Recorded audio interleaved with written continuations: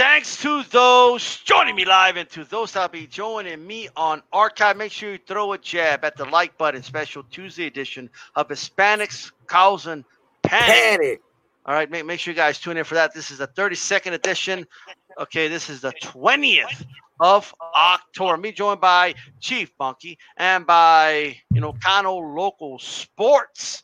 All right, that's right. And let me tell you, man, we're coast to coast now. Okay, from California, Texas, Florida, like coast to coast, HCP. All right, so shout out to you, Cano. And also, we're going to talk about the aftermath of the fight a little bit. We told you we're not done, and we're going to touch on that also. Shout out to the Leave It in the Ring Network, where we can listen on all podcast forums. All right, we also want to touch on Berlanga. Okay, on yet another surprise, first round dominating fashion stoppage. Right, the Mexico City card, Estrada against Cuadras. We definitely want to touch on that, and also Gonzalez versus Gonzalez, mano y mano, going Juan on Juan. All right, that's right. We're going to touch on that one. Juan Manuel Martinez in the same card, and we're going to learn a little bit about Puerto Rican fighters for sure. With that said, we'll be back after. We come out chased by hounds. Round and round we go, wearing a pinche rabbit's foot for luck, just ahead of the fucking hounds. ¿Qué hubo? ¡Ah! ¡Qué vida es! ¡Qué loca vida, home!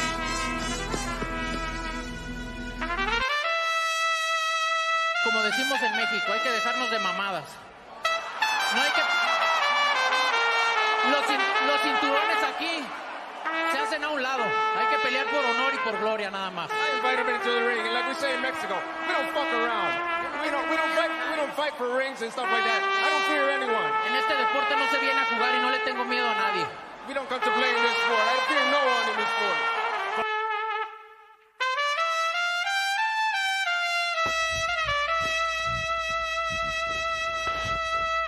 What's your prediction for the fight, then? Prediction? Yes, prediction. Pain. Como decimos en México, hay que dejarnos de mamadas. We come out chased by hounds.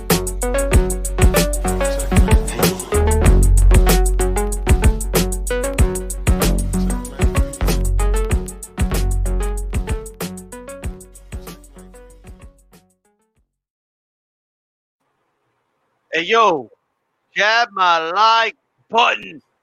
What's going on, Chief Monkey? I mean, man, you took over the Matrix. You became the Matrix. What's going on over here? Neon Light. This dude went to buy neon light for his pool with the money he made. And what's going on? You got neon lights for your pool. Is that what's going on right now? Look at this. You know it, baby. You know it. I took that boy, and I told you guys, man. I told you he was going to do it. G-Funk put some money on the line. And let me tell you, baby, I'm looking good. Woo! What's going on, Cano Local Sports? First of all, tell everyone listening on my channel, and I'll leave it in the ring where they can find you. Man, Cano Local Sports, just like you see it, it will be on IG the same way, on Facebook the same way, on Twitter the same way, and on YouTube the same way. What's going on, everybody, and people on the chat? That's right, man. That's right. Hey. Right to it, okay? I think it's safe to say that all three of us try to talk people off the ledge. They don't want to listen, right? And by the way, shout out to everybody in the chat, from Stormy B-Man, Joe Lopez 40 ounce, 92 Aku, NJ's Total Health and Wellness, A-Rod, Rump PMT, Sondeo Media out there. How's it going? Chicana Prophet, Haplotype, Young World. Jab my like button. We got a great show for you. I want to start with you, Cano. As far as the fight goes, we've all kind of talked to death about the fight itself, but tell me about what you were feeling when you were watching this fight. What was going through your mind as the fight progressed? I was getting happier and happier and happier because everything that I had spoken of, that everybody laughed at me for, was transpiring. The first 7 rounds I had for Teofimo Lopez easily. Some people wanted to give the second round to Lomachenko. I questioned them. Teofimo outlanded him more than double in that round two that they wanted to try to give to him.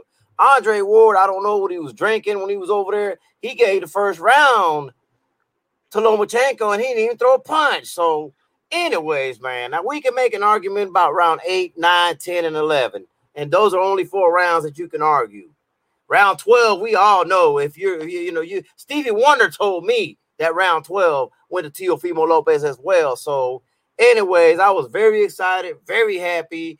I went back to find the people that were laughing at me that called me a casual for saying that Teofimo Lopez was going to do exactly what he did on that night. They were laughing at us like Noah. You know that flood's coming for Lomachenko. The flood's coming. Nah, there ain't no flood coming. Well, the flood came and it went, and here we are. Neon lights over here. Yes. The neon light pool. Chief Bucky is really feeling. Look at this dude, man. Seriously. We all talked about the fight. We've broken it down. But what were you feeling, Chief Funky, when you were watching this fight? What was going through your mind? Well, as the fight went on, the first couple rounds, I kind of expected Loma to come out and move a little bit more than we're used to seeing him. As soon as I seen Teofimo Lopez putting that pressure, working behind the jab, I was like, okay, he's doing the right thing right now. He's moving him back. And I said it in my prediction. I told you guys, this guy, Lomachenko, is not the same guy on the back foot. He's just not, okay? And we saw it. It was proven Saturday night because he had the man running backwards pretty much all night, okay? I had it 7-0. I was feeling real confident. Even rounds go by, and I'm like, hey, I ain't seen this guy win a round yet. I mean, I don't know what these guys are talking about round 2. The man landed like 5 punches that round, if that. Did nothing that round. I'm telling you, look, I'm watching the fight right now as I'm talking to you guys. This guy did nothing that round. Why are people trying to say that no, that round did not go to him, okay? Now, he picked it up a little bit, rounds 9 through 11. He was letting his hands go a little bit, but you know what? He had no choice at that point. He had no choice but to try to sell out, and he was trying to knock Lopez out. He was throwing rabid punches. He was headbutting. He was doing what he had to do. And you know what? I got to give Lomachenko some credit right here, right now. I didn't think he was going to be able to handle the power of Lopez. But, I got to give him some credit. He stood in there. He took some hard shots. Although I did see him hurt at least 2 times in that fight. He was hurt definitely in the 12th round. And he got hurt with a body shot at the end of the 10th round, and the referee stepped in. Now, that was a borderline shot. All right, these guys are trying to say he hit him in the balls and all this type of stuff. That shot was nowhere near that area. He hit him on the letters of the trunks. That's nowhere near that area that you guys want to act like he hit him. The man was hurt to the body. He got lucky that the ref stepped in because something might have happened right there. You just never know. But anyway, the fact that these guys are trying to say that he took over and started to hurt Lopez and started to wear him down, that's ridiculous, man. I looked at the punch stats. Let me tell you something, man. The kids' punches went up from the round 8 to the end of the fight. How is he being worn down if he's throwing more punches in these rounds? He threw almost 100 punches in round 12, okay? Almost 100 punches in that round. The man was not being broken down, okay? Let's stop the nonsense.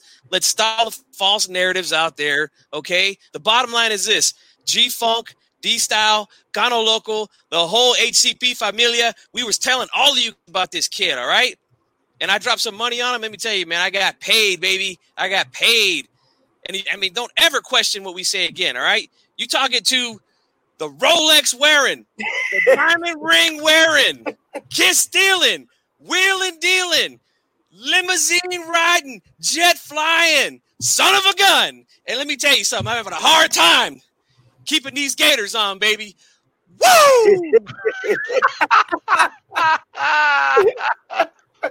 Man. And I'm not lying, bro. He didn't even brag about the neon lights. That's like nothing. Like the Rolex costume and the neon lights. You know what I mean? That's right, baby. Shout out to Stormy B, man, in the chat, though. Shout out to Stormy B, because me and him had a phone conversation before the fight, man. I was right, Stormy. Hey, is that Silk? Says Stormy. You damn right it is. He went all out, bro. He bought gifts for family members. Yeah. Like, dude, I swear to God, he bought everyone something except me. But it's okay. You know what I mean? It's okay. That's all coming back to the show, baby. You'll see. You'll see. But I'll tell you what, though, man. You guys are tuning into the 32nd edition of Hispanics Causing Panic, the 20th of October. You know what I was feeling? I got to tell you, I have to be honest. I was confident during the fight. I got a text from G-Funk. I think it said 7080 with a question mark. And I was thinking the same thing. I'm like, am I being biased here? Like I think he'd won 7 straight rounds, you know? Did. Yeah, I was like, maybe it's me. I don't know. But I was asking people where I'm at. They're like, oh, Theo's winning for sure. And 8th round was competitive, and that's why I gave it to Loma, because I felt so, like, biased that I had to give Loma a round at that point, you know? But, man, I was feeling good, man. I was feeling good. You know, I was having myself some, Dos Equis, like, you know what I mean? I was having a good time. Just watching this young kid who I told people I get to say, because I said it before the fight, okay?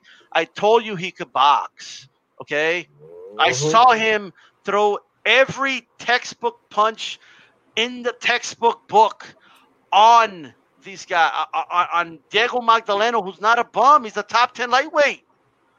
Diego Magdaleno, like, you don't just destroy a Diego Magdaleno like that. He clowned him. He embarrassed him. Right? Try Shout to out tell to him. Neon Eyes. What do you think of the Neon Pool, Neon Eyes? Look at this. He wasn't as flat-footed as everybody thought either, was he? Right.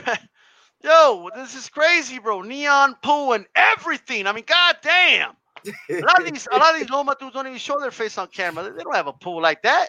I like to see it. You know what I mean? Right? The only pool they've had is that little blue pool, you know, when we were kids and shit. Yeah. That's all I had as a kid. I'm not going to lie. That's all I had. I had a slip and slide. Yeah, Loma was probing. Yeah, he was downloading information. Look, the AOL thing got old already, so I'm not going to use that one anymore. Okay? But, okay, you guys are failing to give Lomachenko some credit, okay? We are in the middle of a pandemic, people. He was social distancing for 7 straight rounds, doing the responsible thing, and no one is giving him credit for social distancing away from someone who potentially have had COVID. He was protecting himself from COVID. What do you say to that, Cano? Man, I say he was, collecting data, and when he downloaded it, it had a virus on it. He didn't like what he opened when he downloaded the data, man. It's corrupt. I gotta stay away from this. Bad. He knew it. Early in that fight, he knew it. People are saying he started late. He didn't start late. It was Teofimo that made him start late. You know what I'm saying? He was hurting him, man. Them punches, you could see every time he hit Lomachenko, even if he missed and hit him in the arms, it was moving. You can move Lomachenko was like, oh, shit, hold up. He felt Hang that. on. He felt it. He said, I'm going to have to do something different here. You know what I'm saying? And all that fancy movement that I told y'all was not as fancy. Every time he tried to do that and move to the side like that, Teofimo moved right there with him. And I'm right here. We ain't going nowhere. I try to tell y'all he's not as flat-footed as y'all say he was. I try to tell y'all he was athletic. I try to tell y'all he had good ring IQ. I try to tell y'all he could box. But y'all didn't want to listen. So here you go. And here it is.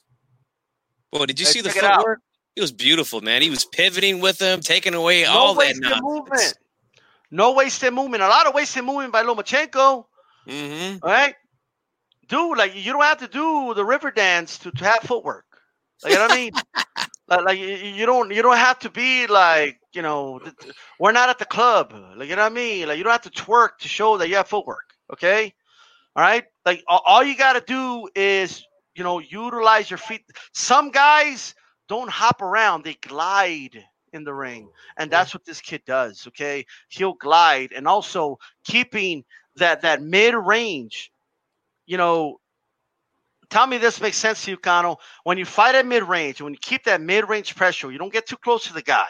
You stay about 2-3 feet away from him. You don't give him an opportunity to hold. You don't give him an opportunity to stuff your punches, okay?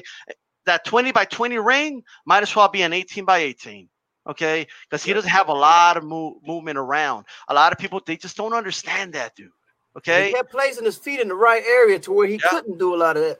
It's just a lot of technique going on in there. Shout out to Boxing Algarete. That's my brother from FNBC. Shout out to Black and Brown Boxing. A-Rod. Absolutely. Yeah, definitely. Shout out to Black and Brown Boxing on here. And shout out to Storm. Speaking of Stormy, check out his show in the Eye of the Storm. Subscribe to Stormy B-Man. That's it, Stormy B-Man. There you go. You can subscribe to his channel. Make sure you guys do that. He does a Tuesday tussle on Tuesdays as well. So check him out. We'll be coming on here on Tuesdays after his show. Okay. Also on Thursday, we'll be doing a Leave It in the Ring panel. Stay tuned for that, man. Another great panel. Make sure you guys show up. Okay. Before we continue, I want to give a big shout out to Blood Boxing, working on the Salvador Sanchez documentary. Right, let's give a quick preview, and we'll get some thoughts after this. Salvador Sanchez, Chava, was not only born to fight, but also destined for greatness. From Santiago, Tangistenco, Mexico, a pueblo that still has Aztec Empire culture instilled in it. It's about an hour from the historic city of Tenochtitlan, current-day Mexico City. Salvador Sanchez was a reincarnation of an Aztec warrior built for tribal wars of hand-to-hand combat. Salvador Sanchez was a gift from the boxing gods, but one that they selfishly wished to only share for so long. Sanchez would turn pro at the young age of 16. The year was 1975. Salvador's parents was not happy about their son's decision to turn pro. They were also not happy about Salvador's decision to drop out of school. Sanchez was 16 when he dropped out of school. One of the reasons Sanchez was in a rush to turn pro was to help his family, and eventually his parents would support his decision to turn pro. Later, they would enjoy his successes in the ring. His mother taped a cross inside of his shoes made from a palm branch. She would do this before every one of his fights. This had to do with his mother's religious beliefs.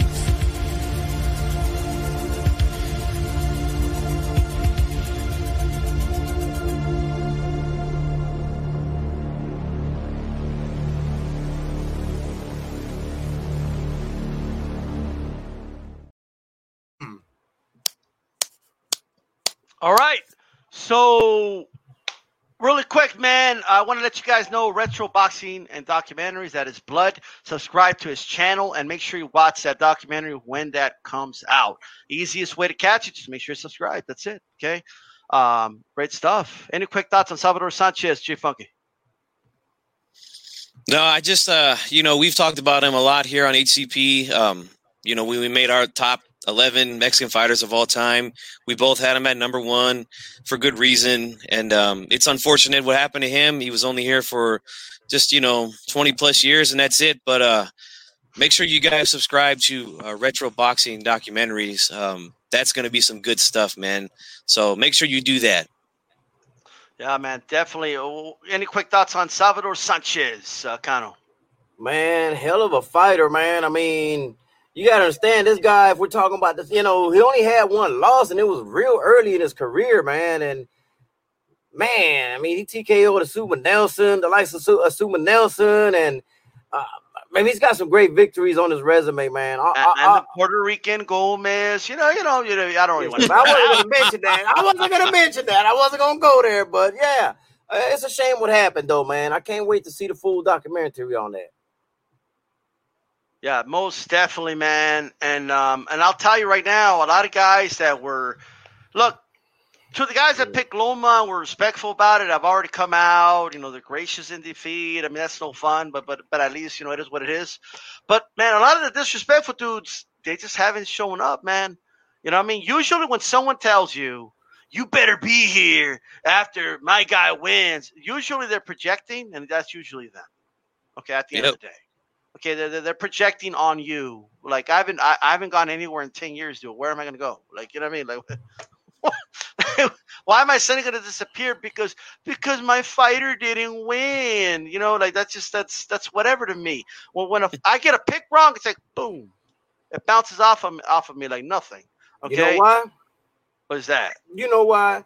Because it's really not our fighters. We're just making a prediction to them. That's their fighter. I'm a fan of boxing, not the boxer. So, when you make your predictions, you make it based on, at least for me, I do a lot of film study. I'm actually in the gym a lot with pro fighters. So I'm going to study technique and see what works and what doesn't work and what meshes with what. So when I make a prediction, I'm making it based off of that. Sure, it's not always going to be 100%. They got to go in there and do what they got to do. But I'm making my pick based on what I see on film. Yeah, absolutely, man. And I agree with that. You know what I mean? I have no attachment to these fighters like that. I have my favorites. I have the ones that I'm rooting for. But at the end of the day, bro, it is what it is. Like, once the gladiators are done, one's victorious, and that's it. Yep. Give credit to the guy that wins and move on. But, hey, they got a new one now. Cano. At the shoulder. Oh, his shoulder was hurt. Oh, no, you have to get a shot. Oh, let me get this straight. Wait a minute. He got a therapeutic use exemption? Is that what you guys are telling me right now? Is that what he got a therapeutic use exemption? He got to put something on him so he doesn't feel pain? Let me tell you something, man. When George Foreman told me on the screen, I was just a little boy at the time, that no one goes 100% into a fight, I believed him. Because I think George probably knows what he's talking about. It's just a hunch. And there's just no way. Yeah, there's just no way you can go into a fight like that. Yeah. Hey, Cano, you worked with a lot of fighters. You know a lot of fighters. Yes. How often does a fighter go 100% with nothing nagging them at all to a fight? I haven't yet to see it. They're all going to have some kind of nicks on them. Once you sign that contract and you're fighting, put all that to the side. You're always going to be nicked up. If folks don't understand that they're not 100% going into a fight, they never are. It's just the way it is. Yeah. He told Lampley, Lampley brought up, hey, George, you told me, I don't know if it was off the record or not, but you told me about one time that your hand hurt, and rumors came out that your hand was hurting. Was it hurt? He said, yes. But what you do when they asked you? I said, I just smiled and said, my hand is fine. Because and he said, because I'm sure my opponent had something bothering him. I'll go back.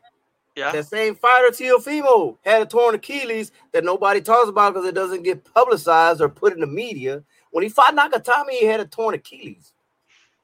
Yeah. Went 12 rounds with him. Didn't gas out or nothing. Won the fight and still did a flat backflip with his torn Achilles. Which, am I the only one that kind of wants him to stop with the backflip? Like, I don't know, man. I think he should stop that. When he does it. Now, I'm like, whoa. I was more worried about when he did the flip than any round against Loma. Whoa, don't fuck up your ankle. Don't become a meme, bro. Imagine he beats Loma, does a backflip and hurts his ankle or something and falls down. It's like Vince McMahon. Like, he can't stand up and shit. That would have been dude, come on. I'm thinking that's why his Achilles was bad to begin with, because he kept doing that shit. I don't know. Could be. You know what I mean? Hey, but Chief Funky, what do you think, man, about the shoulder thing coming out, bro? Le duele el hombro. Ay, me duele. Me duele mucho. Sana, colita de rana. Just do that, bro. You'll be good. That's what we do. We don't get therapeutic use exemptions. But what do you think, Chief Funky? Right. Sana, little Vicks, rub some Vicks on it, and he'll be okay. Get this guy out of here with this, man. All of a sudden, the shoulder injury. Now, look, I tell you what, man. I'll start a GoFundMe for Lomachenko. Okay, we'll collect them. We'll collect money, and we'll get him a flight so we can go over there to the Philippines with Manny Pacquiao, and he can go swim in those salt waters over there that healed his shoulder. All right, because it's nonsense. Okay, nonsense. Get out of here with that, man. This guy did not have no shoulder injury. Okay, the numbers speak for themselves. I've been looking at the punch stats all day long. The majority of the punches that this guy threw in the fight were jabs. And Guess what? He's a southpaw. That means that right jab was going all night long, man. Miss me with that nonsense, man. He seemed to be throwing a jab. That was his best punch of the fight, really. More consistent punch of the fight. Yeah. Okay, D'Lo, what's going on, bro? I appreciate the support. Just checking in. I was nursing my shoulder, he said. I think by the end of the fight, his shoulder was hurt though, but that's because Teofimo was hitting it, caused by Teofimo. I mean, hey man, this is Cano. I want to ask you. A lot of people were telling me before this fight, all Theo has is a right hand. What's he gonna do if he can't land the right hand? When they say right hand, they're not literally talking about the hand. They're talking about I believe either an override or straight, right? This kid has a straight right, a overhand right. He's got a hook. He's got a right uppercut. He's got a jab. Okay? I haven't really seen him really utilize the lead uppercut, but that's okay. He already has a wide variety of punches. Okay? Maybe he does have a mean lead uppercut. I don't know. You know what I mean? But this kid has one punch knockouts with his hook, with his right hand. He has. People were telling me he's a headhunter, but he stopped guys going to the body. Okay, he put a beating on a lot of guys. Diego Magdaleno to the body. He knocked out another guy to the body. And when he lands, he has one punch knockouts with either hand where these guys just drop to the ground like lifeless bodies. Okay. Why were people telling us he only has a right hand? What's going on? They don't study the game. They always see this one little knockout and don't bother to look at any other film of the fights.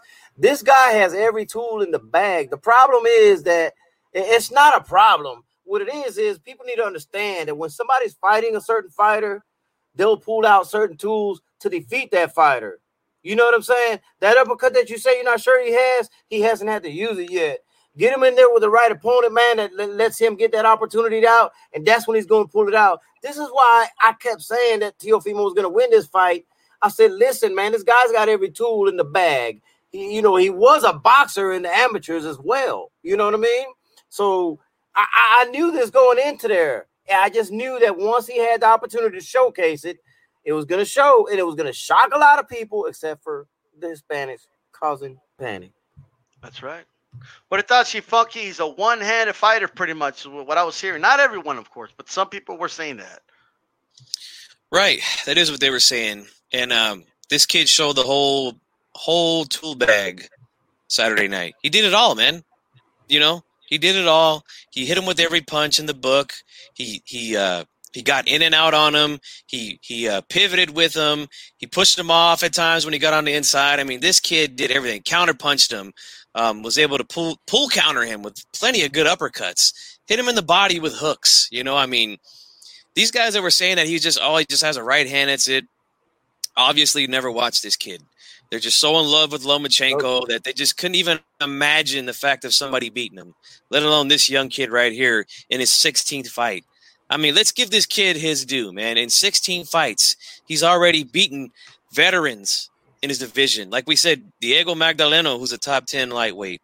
He fought Nagatani, a guy who's almost 6 feet tall and an eliminator, beats him. Then he gets Richard Comey, a world champion, puts him away in 2 rounds, and then he comes in and outboxes a guy who's supposed to be the master boxer, the guy with the best footwork that they've ever seen. He walks on water. He never gets hit. But we were telling you guys this the whole time. You didn't want to listen. So you're going to have a belly full of crow at the end of this week, man. He's got it all, and he showed it. And you know what? The scary part is he's only 23, man. So he's going to get better. He's going to get stronger. He's going to get faster. It's looking good, man, for Teofimo Lopez. You guys better keep your eyes open and start listening when HCP talks on boxing, man. I don't think he's gotten his man strength yet. Not fully. That's the scary part. Yeah. Well, I mean, obviously he's going to be fighting bigger guys, 140, you know what I mean? Mm-hmm. Which is what I want to go to next. But before I go there, the whole fight card before the main event averaged 1.5 million viewers, going up against the Dodgers, okay, in the game 6, okay, MLB playoffs, and going up against college football and other networks. Alabama versus Georgia. Yeah. Right before the main event started, over 2 million viewers, never went below that again. Okay. Was around 2.3 million, and then it topped out, okay, at 2.8 million. That's just on that's on cable TV. That's the best rating for a boxing card all year on cable television. And that's not including the streams on ESPN Plus. Okay? So it did over 3 million viewers live. That's not replays. That's not any of that. Live. Chief Funky. What are your thoughts on that? Man, my thoughts are, I'm excited. I knew it was going to do at least 1 million viewers at the lowest because, it's a big fight.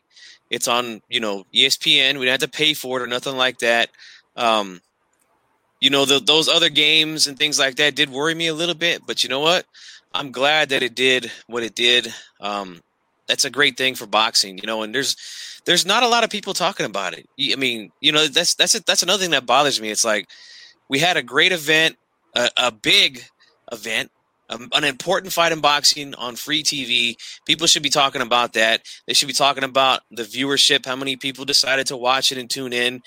But instead, we guys talking about the scorecards all day long, all weekend long. That's all they want to talk about is how bad the scorecards were. Even though the right guy won, let's just focus on the negative here. Instead of the positive, that we got a bright young star. He just came out on the big stage in front of everybody, beat Lomachenko. We had 3 million people watching, and we'll just focus on the negative. It's just ridiculous, man. You boxing fans, you guys got to just. I don't know, man. I really don't know what to say to them anymore. Take the W sometimes, boxing fans. Exactly. Okay? Exactly. You know what I feel? Have you guys seen the movie Robin Hood when it looks like they're going to lose to the fucking French? Right? Mm-hmm. The king takes off his crown and he gives it to like a peasant. He said, I'd rather you have the crown. I'd rather you have a crown than these damn French over here. All right? That's how I feel. All right? If Loma would have won, I'd rather you motherfuckers have the crown than those MMA motherfuckers over there saying their sport's going to die. Okay? So take the W. Take the W. Do you understand? Like, yes, it's all in good fun. We're bragging because we're right, and we'll eat crow when we're wrong. But at the end of the day, man, it's still our sport. At the end of the day. And who's going to rule the Coliseum at the end of the day? Boxing rules the Coliseum, and it proved it on Saturday night.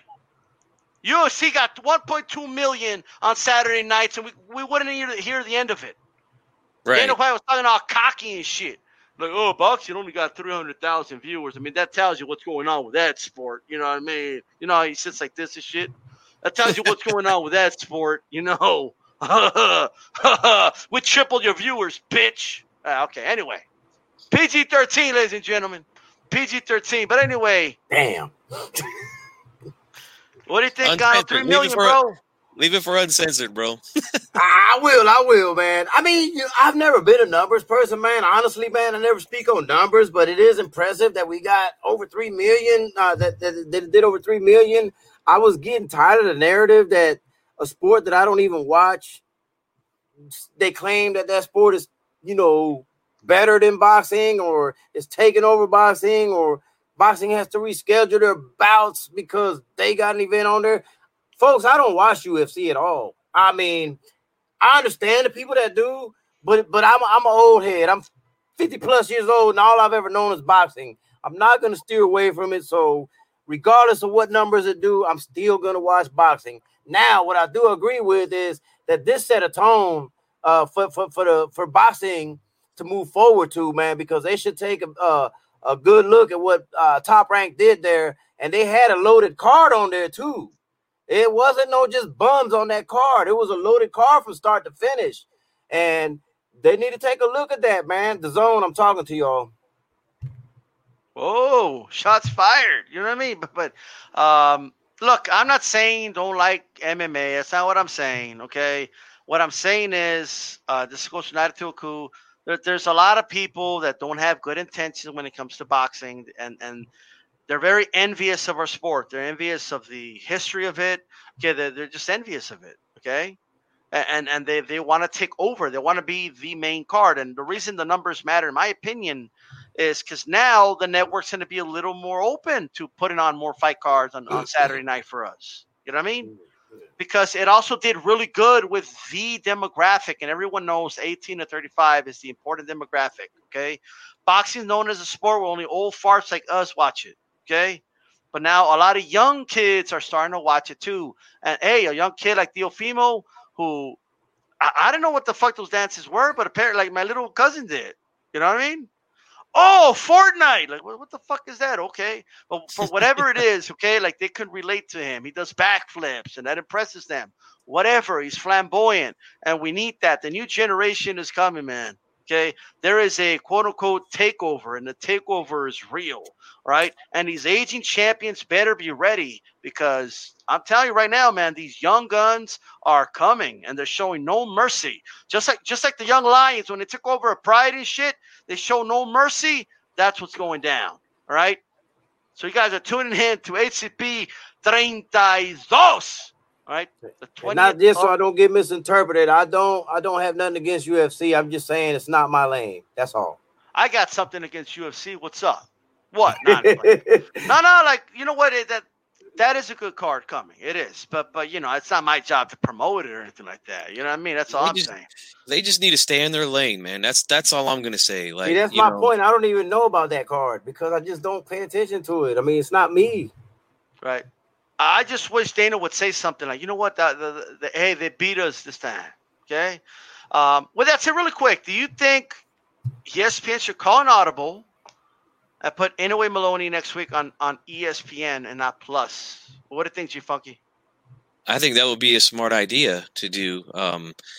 That should be a pretty exciting fight. And if Inoue does what Inoue normally does, you know, we should get a nice little knockout Saturday on Halloween. So, yeah, I think that would be a good idea for them to do that. If not, to me, you know, I'm a hardcore man. So I got all the apps. I got ESPN Plus. I got DAZN.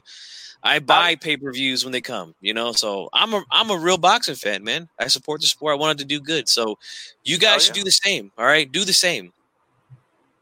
Yeah, absolutely, man. And let me tell you guys right now, man, that this was a great event, great stuff, good for boxing again. I'm not a fan of the show or anything, but I think we could all agree if they're talking about boxing on First Take and on, you know, like it means it accomplished something. And when you have friends, family, you know, talking to you about the fight, you know, and not necessarily in a I got ripped off way like it usually is, right? Then that's a good thing. Okay. Speaking of the undercards, before we get to Berlanga, Cano, anything else in the undercard that stood out to you, you know, that you feel needs shine?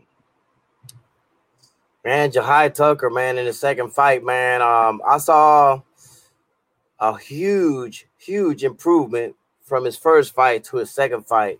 His first fight, he looked like he was rushing everything. He looked like a deer with his, you know, the headlights and all that other good stuff, man. He still won that first fight, but on this undercard, he was actually the opening bout. I know a lot of people don't know about him, and it's probably not exciting for a lot of folks, but I follow boxing all the way from the ground up, all the way from the amateurs. So I was trying to really look and see how he was going to do. And he looked absolutely day and night from first fight to second fight.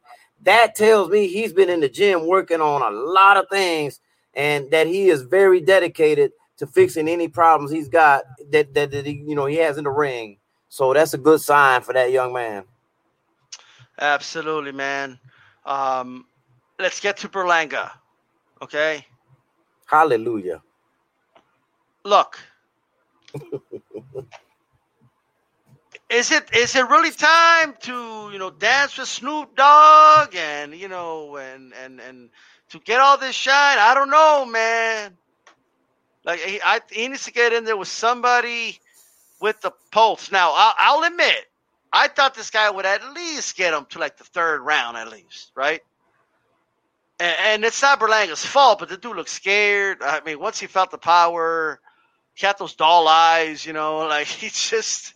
I mean, he was happy when the ref stopped. He was about to get lit up. I mean, yes. Berlanga might have killed him, bro. I don't know. Like the ref stepped in at the right time. He was about to get put out of his misery almost. Yeah. Tell us something about Berlanga that we don't know, bro, because I don't know a lot of things. I don't know if this guy could go rounds. I don't know if this guy could go a full 12. I don't know if he could make it to 8 rounds. I don't know. Is he a 4-round fighter? Does he have, boxing skills just in case he doesn't take somebody out? What should we know about Berlanga? Well, this is a very special situation for me because I'm actually real good friends with Eric Roman Sr., which is the guy who initially had Edgar Berlanga as a little kid. And I've been following it since then. The guy can actually box his behind off. I'm going to say behind. Yeah. He can box his behind off, and he's been doing it all throughout the amateurs. Was never known for a knockout. He was always known for his boxing technique. And he went through his little bumpy roads and stuff in the amateurs and stuff. But he always went rounds. And when he got into his man body, was coincidentally like probably his last 2 amateur fights leading into the pros. And I don't know, like D-Style, if you go back and look at his first few fights as a pro, he was going into these fights trying to start with a jab, trying to start with boxing. And then when he touches the dude, they fall. It's like shit, they're falling. You know what I mean? Like this has not happened from a long time ago. This is new actually for him since he's been a pro.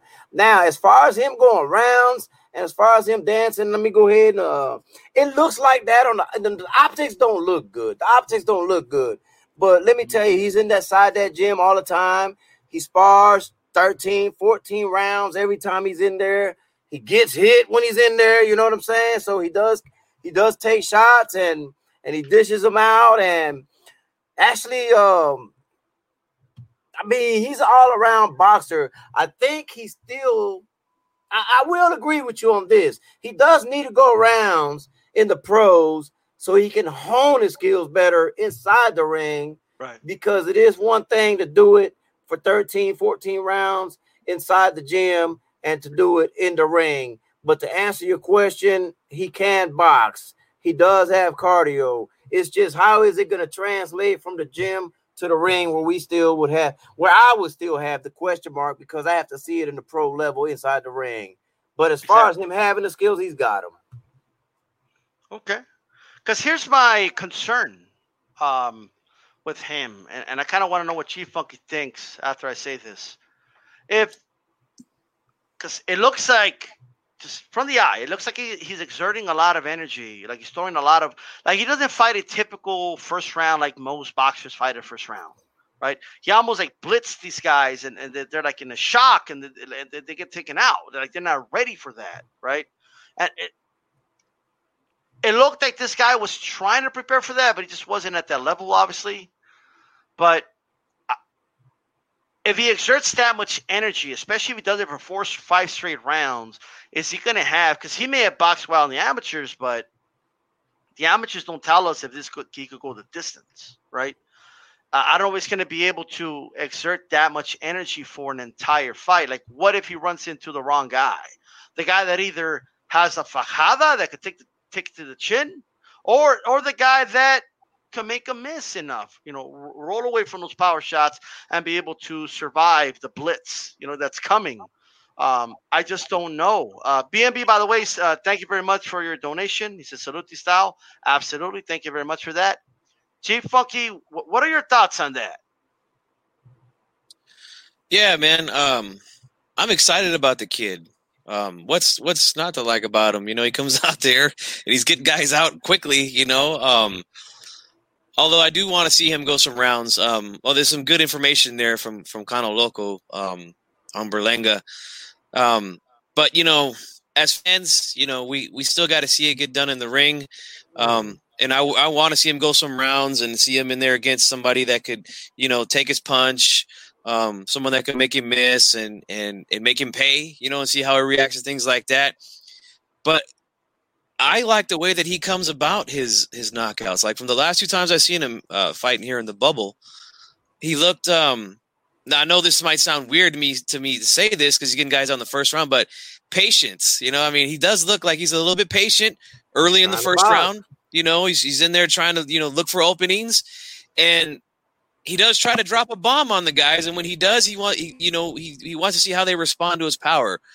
And 15 guys now have not responded well to that power. And and I think that he does a good job of when he sees that he got a man hurt, that he jumps on him and gets him out of there. But like you said, we want to see him in there and want to see him go some rounds. And but I'm excited because, you know, he's a young Puerto Rican kid and he's at 168 pounds. We got a couple of Mexican fighters there that are doing their thing right now. And if this kid continues to improve the way that he does, we can get that Mexico versus Puerto Rico, you know, and I'm all for that, man. Those are my favorite fights. We haven't had a big one of those in quite some time. So I'm rooting for the kid. I want him doing good so that we can see some of these good fights down the line in the next couple of years, man. But yes, I do want to see him get some good work in for sure, at least pass the first round. That's right, man. And once again, guys, this is the October 20th edition of Hispanics Causing Panic. A shout out to everyone listening to us on the Leave It in the Ring network. Hey, Chief Funky, very serious question. Who's down with HCP? Every last homie. Right, everybody's down with HCP. BNB says, didn't Berlanga get added to the card 2 weeks ago with D-Style Boxing? I actually don't know the answer to that. Is that the case, Cano? I don't remember. I mean, I know he was on the card. I don't know if it was added last minute, but you know, but he was on there. Well, Cano, we're gonna see. You know, what's up with him? I want to propose a fighter for you, and you tell me you think this is a good fight. Is Berlanga ready for a Daniel Jacobs, in your opinion? Absolutely. Absolutely. I think that would be that. Listen, at 15 fights already, man, I don't see why not. I don't see why not. Look at Teofimo. What, 15, 16 fights? I don't see why not. He needs to go ahead. Bellows was supposed to be a step up. I don't know what the hell happened with Bellows because I actually know Bellows and I've never seen him with his eyes that wide open walking into the damn ring. It looked like he was scared before he even walked in. Like Spinks against Tyson, right? Oh. Yes. And I'm like, man, this dude can fight. Why is he looking all scared, man? You know, like he was already intimidated. And I think Berlanga saw that too because he looked in his eyes and he was like, this dude doesn't want to be here. Let me get him out of here. What it looked like to me, you know. And I think he spoke on that on his post-fight. Listen, man, I look at him sort of like Teofimo, man, like that folks really don't know his little backstory. I don't expect them to like I do because of the connections I have in the Puerto Rican community. So I'm not going to be shocked when he does well with high competition. When he goes in there and spars, man, these are hard spar rounds that are like balls to the wall all the way. I can tell you as far as his cardio is going to hold up. I can't tell you that much. I just want to see what I want to see for myself just because of being with other fighters. I want to see the technique that he has in the gym translate to the ring. His cardio, I'm not worried about. Does that make any sense? I mean, here's what I'll say, man. I'm sure he's doing 12-round drills and everything in the gym. I'm sure he is, right? I'm sure he does it in the gym, but I'm sure he does a road work and all that, but I just feel like a fighter needs to, or it's better for a fighter to go rounds with lesser opposition before they have to do it with better opposition. I'm just a firm believer in that. It doesn't make it impossible, but but that's just how I feel about that. You know what I mean? I don't disagree with you. Like, I want him to go rounds. I've been actually preaching this several times on my channel that I think he needs to go rounds. I think this is. I told a good friend of mine, the guy that sponsors my channel, DV Tracksuits, Dorian. Shout out to him. But I told him, I said, man, as good as he boxes, man, he's getting these 1-round knockouts. It's 15 in a row now.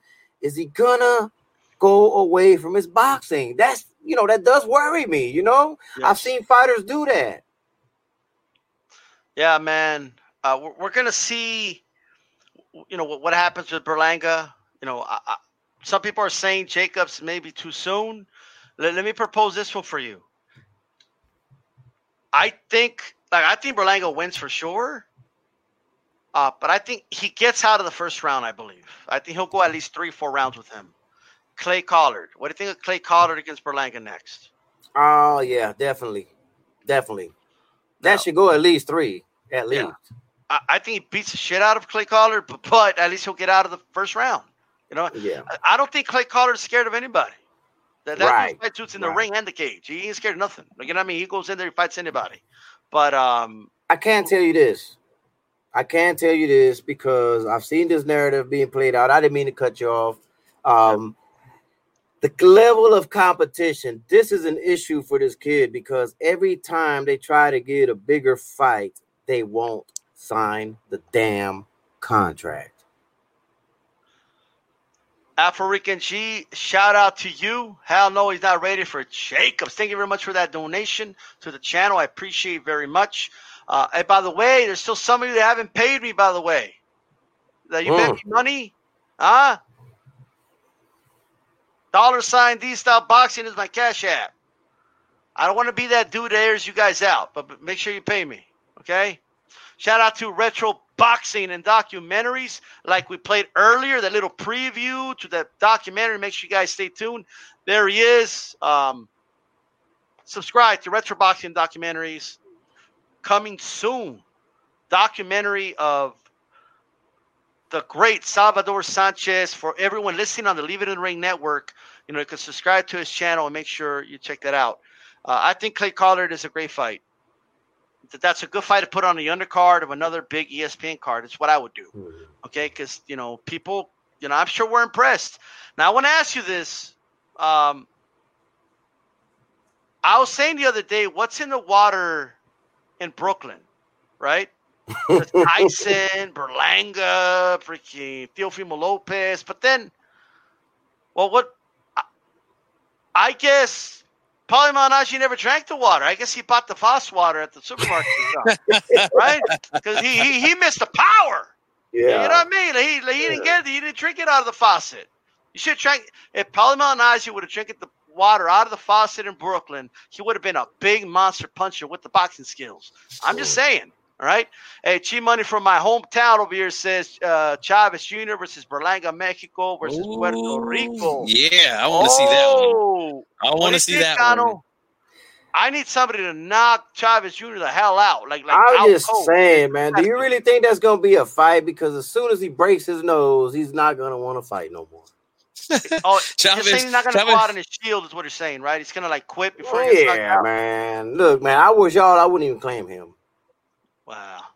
Yeah, that's true. Batman says Afro. Go ahead, Chief Funky.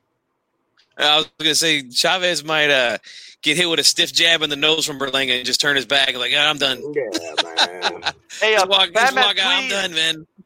Batman tweet says he needs him tested. Look, guys, the way I see it, it's not at the end of the world if Jacobs beats him.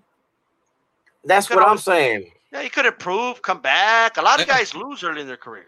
This is my point. He's tried to get, man, I can't say names. I would be irresponsible if I say names. He's tried to get fights that people will respect, and they won't sign the damn contract.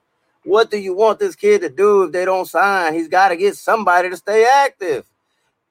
Right. I wish I could say names. Oh, my God. There's people that just won't fight him.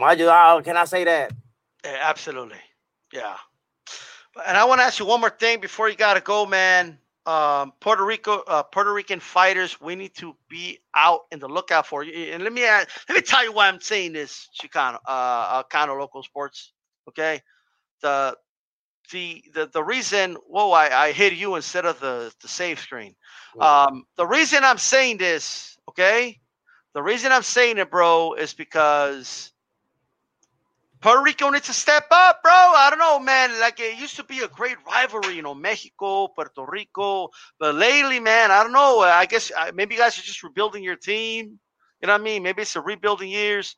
But what's going on? Is Puerto Rico going to are they coming? Is a cavalry coming?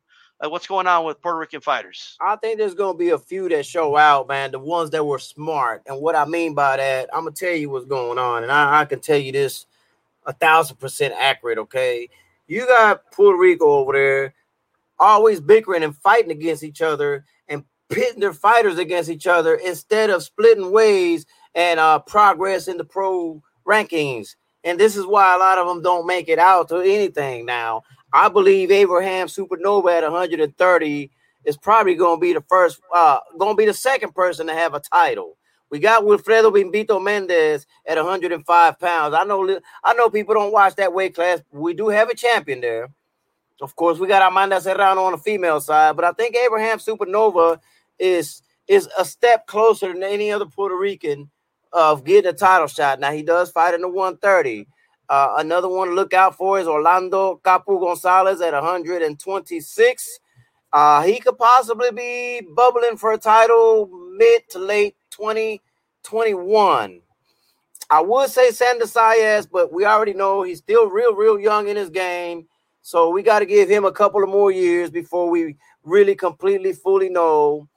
You got another fighter at 130, Henry Moncho Lebron. I like his style because he's got a throwback style. He's like one of them old school boxers and stuff. So I think his type of fight style can carry him somewhere. Obviously, we know about Edgar Berlanga. Of course, the jury's still out on there for a lot of people, not for me, but let me think. You got Brian Polacco at 154. He's just fought 2 or 3 fights. I think he's on his 3rd fight now. Very, very good looking prospect, man. And Nestor Bravo at 135. Nestor Bravo. I cannot forget Nestor Bravo, 135 pounder, PBC, 19-0 with 13 knockouts. Very good. I'm going to say contender. At 140, we got a Puerto Rican by the name of Kent Cruz. He's 15-0 with 9 knockouts and is currently with Ronnie Shields down in Houston. He does fight on that Tank Davis undercard, and Ronnie Shields don't bring nobody that's garbage. So you got to keep an eye out on Kent Cruz. Now, where all of these names that I mentioned are going to end up at, we won't know until they finish, fighting out these next few fights and see where they're going to really be at. But they are fighters to look forward to watch and fight because they do have a lot of talent. Did I give you enough names, or should I give you a couple more? I'll ask you about someone who I had my eye on that I haven't seen in a while, but looked really good, was Adorno, the Blessed Hand. So what happened to him? Okay, now those two, him and his brother, are good people to watch. Jeremy Adorno is a younger brother. To me, has a higher ceiling and a better boxing IQ than Joseph Adorno. So I think Jeremy Adorno is going to go a lot further than Joseph Adorno. Now, Joseph Adorno has been having a lot of bad luck because he was supposed to fight Avery Sparrow. Sparrow pulled out. Then he was supposed to fight, I can't remember the Mexican's name. He couldn't get his visa. So he pulled out, and so he flew all the way to Vegas for nothing. Bad luck going on for him. Hopefully they get him something soon.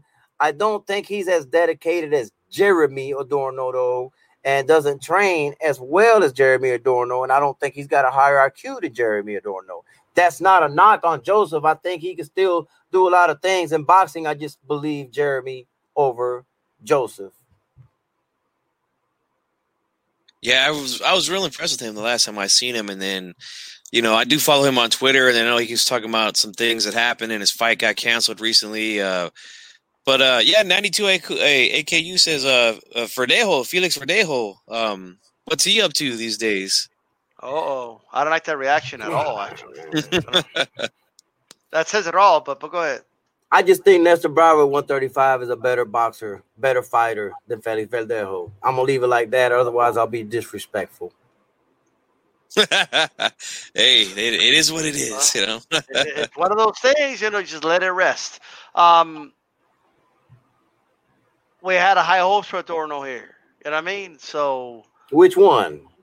The Joseph or the Jeremy? Joseph, yeah. But hey, look at Jeremy. Look at the younger brother.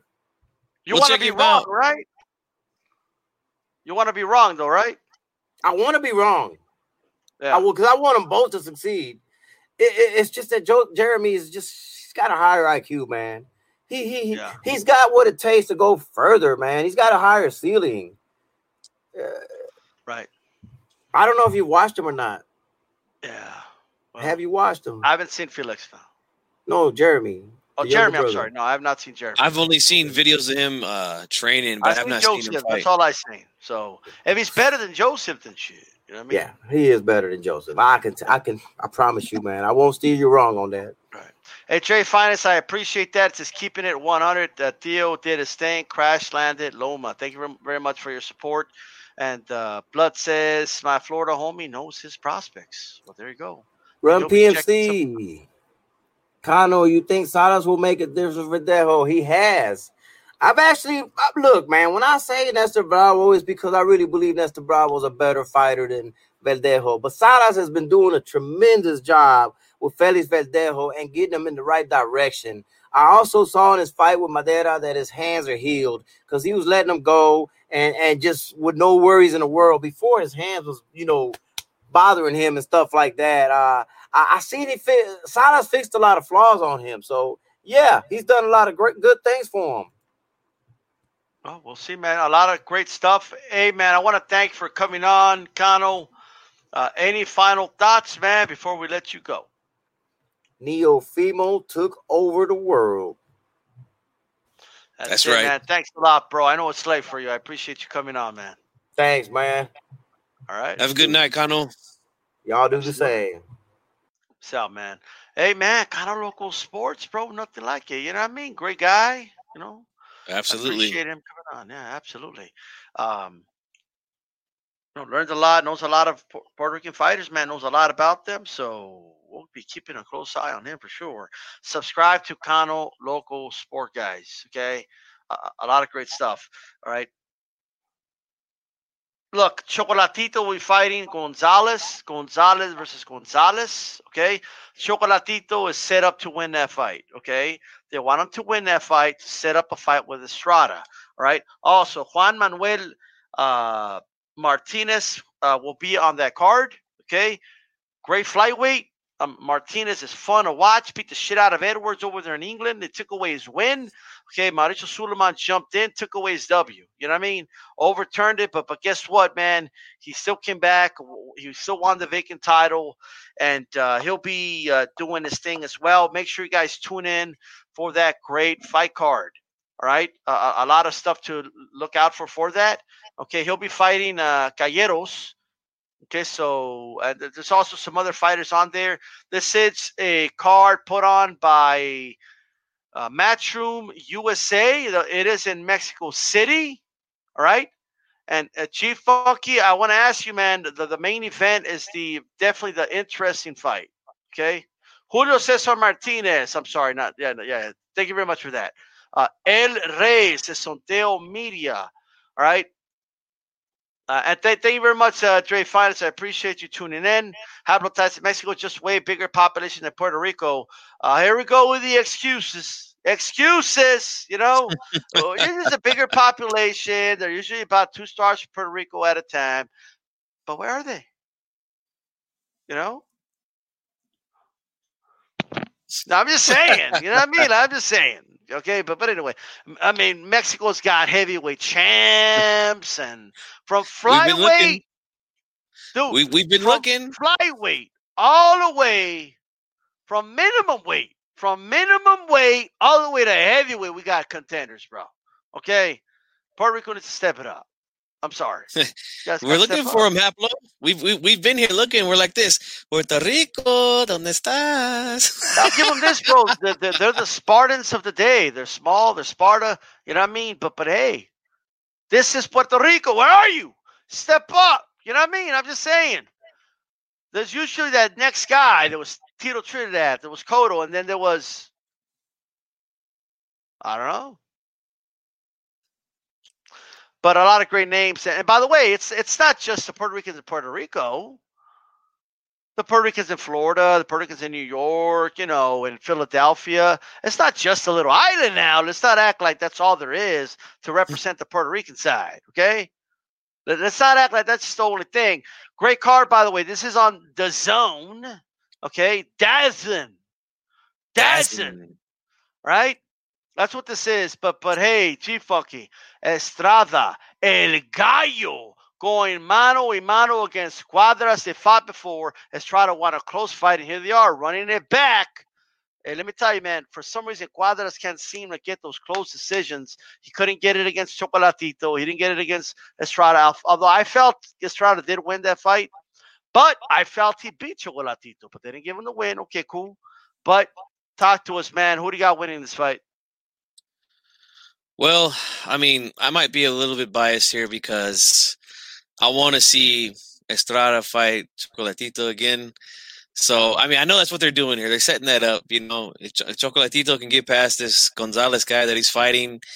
But, yeah, Estrada definitely has a tougher fight with Cuadras. And good fight the first time. He had a good fight with Chocolatito, too. I think he beat him that night. I got a lot of friends that are from Nicaragua. Anytime Chocolatito fights, I usually hook up with them and watch the fight together. And let me tell you, man, the room was divided after that fight. Half of the guys were saying that Chocolatito won, half were saying Cuadras won. So it's one of those fights, and that's usually what we get in these lower weight classes when we get to this level, because these guys throw so many punches. And it's hard to judge these fights. These are the hardest fights to judge in boxing with these smaller guys. But they always make for entertaining fights. And I'm pulling for Estrada. I want him to win so that I could have all my buddies come over, and then we could have Mexico versus Nicaragua. And that's going to be a big-time event, I think. Both guys are pretty popular. I mean, Chocolatito, he's one of the only guys out of Nicaragua right now that's making some noise in the boxing game. And Estrada, El Gallo, he's one of the best fighters to come out of Mexico. So that's a big fight, man, for those countries. And I want to see it, man. But, Estrada's got a tough test here, running it back with Cuadras. So I hope he gets the W, man. And let me tell you, man, has a win over Rungazai. Okay. That was a big win for him a couple years back. I felt he should have won the Roman Gonzalez fight. The Juan Estrada fight, really, really close, man. All the judges had it by 1 point. You know what I mean? Cuadras did go down, and that's basically what won, El Gallo that fight on the scorecards. I believe he should have won at least 7 rounds, but that's my opinion. Okay. But that's my opinion. If he doesn't knock him down, that fight's a draw. This is not a gimme fight for Estrada. Not at all. I'm favoring Estrada to win this fight. And I'm going to roll with him before 92 Aku's like, oh, you're two-siding it.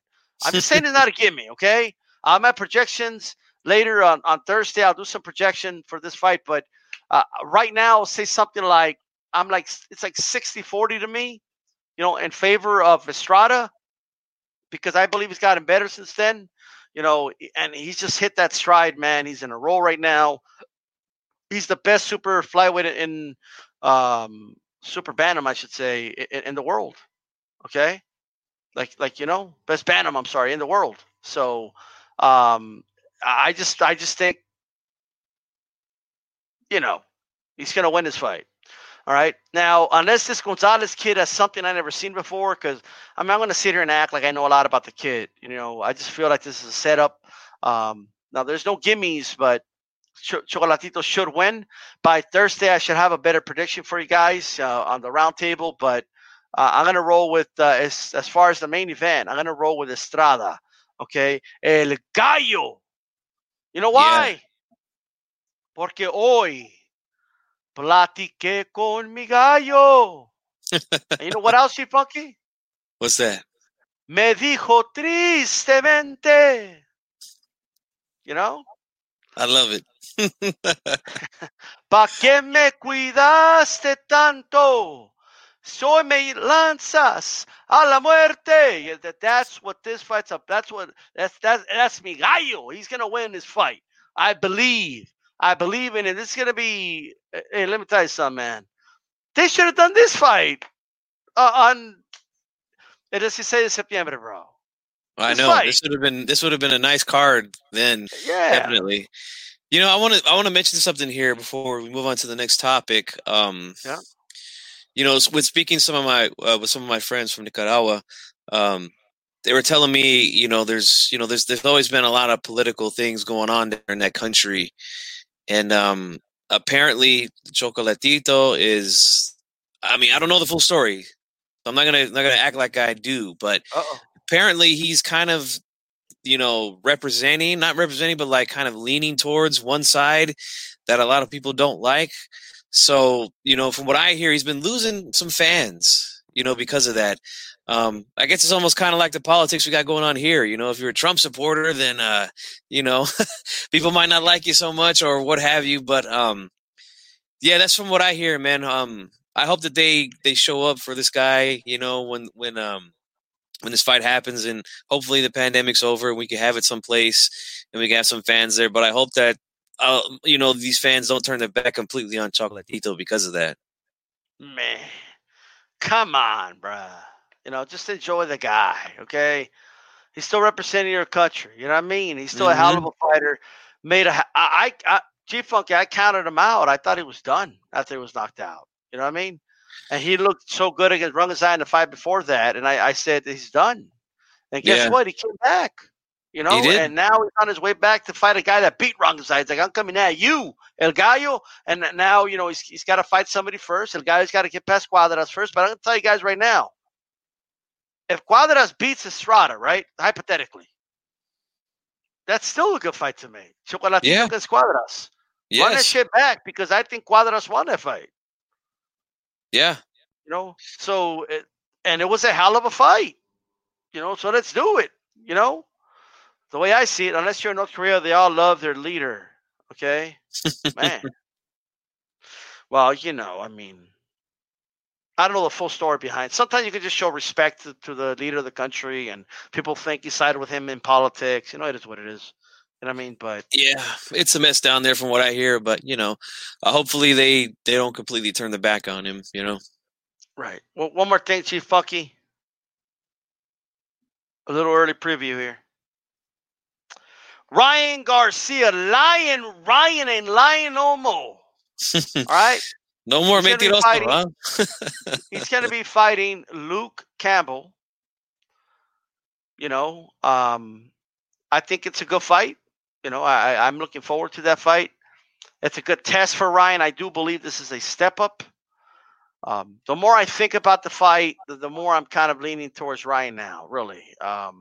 I think all the Ryan antics, it could really make you dislike the guy, But sometimes you have to separate how you personally feel about how a guy acts outside the ring on the lead up to a fight. Because none of that matters once the bell rings. None of it, And I just don't know if Luke Campbell is ready for that speed. I don't know if Luke Campbell is ready for because he will land on Luke Campbell, right? On the flip side, I'm not sure how Ryan's going to react if this gets taken to the second half of that fight. Once we're in the 6th, 7th round, and Luke Campbell was still there, right? And he has that chin in the air. Can Luke Campbell capitalize on that? Like, how do you see this fight, G-Funky?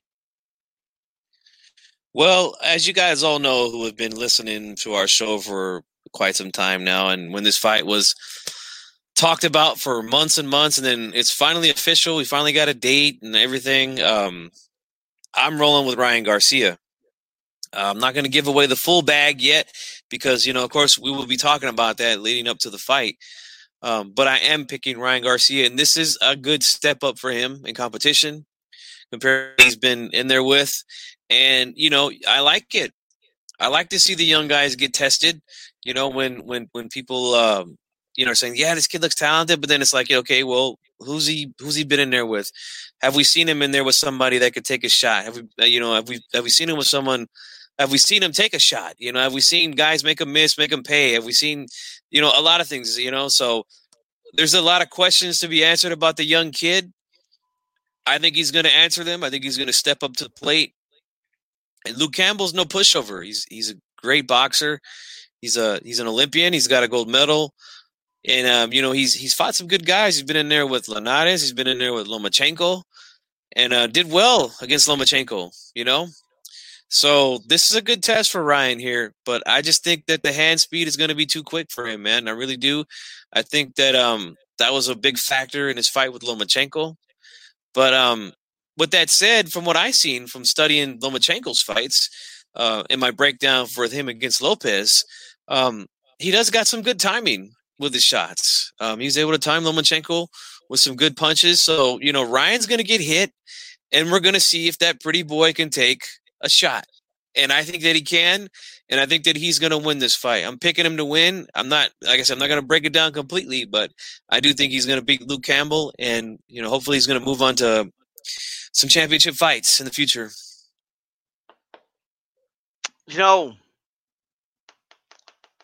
I spoke to this about this offline, and I do wonder this, and I wonder what the chat thinks, like,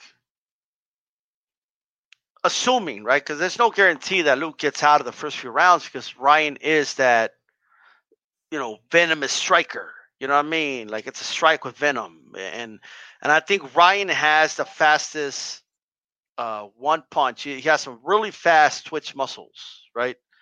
And he has a really quick strike, faster than anyone in lightweight right now. I'm not saying he's the fastest combination puncher, the fastest on his feet, but as far as that quick, like, wow, like, you know what I mean? Like, he has the fastest. And so there's no guarantee that it even gets to this point, but assuming it gets to this point. And if it's not in the Campbell fight, it'll happen in another fight.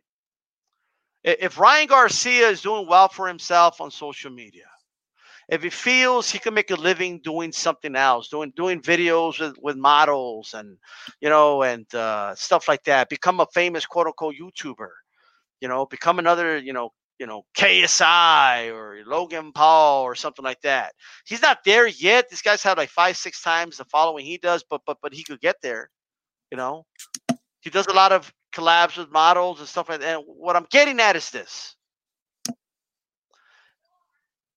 Boxing's not easy. Boxing's not a game. You get seriously hurt in boxing. You can lose your life in boxing. Okay? We see it every year. Every year, there's a couple dozen boxers that die in the ring. Maybe not at this level, but it's possible. Or there's a serious injury, right? We've seen fighters that just out of nowhere just, suffered a terrible injury. They're in the hospital, whatever. So not to be overly dramatic, but what I'm trying to say is when that 8th round comes, that 9th round comes, and he sits down in the corner and are giving him instructions, is he going to start wondering to himself, do I want to do this? Do I want to be here? Do I want to be getting punched in the face? I'm hitting him and he's hitting me back. He hasn't gone anywhere. My body's fucking aching. I got welts in my body. Okay, I got a fucking black eye. I'm bleeding from the nose. Do I want to keep doing this? And while I usually wouldn't question this on a lot of fighters, I have to be honest. I question this about Ryan Garcia. I don't know if he's going to want to go back out there and engage like that. He might check out.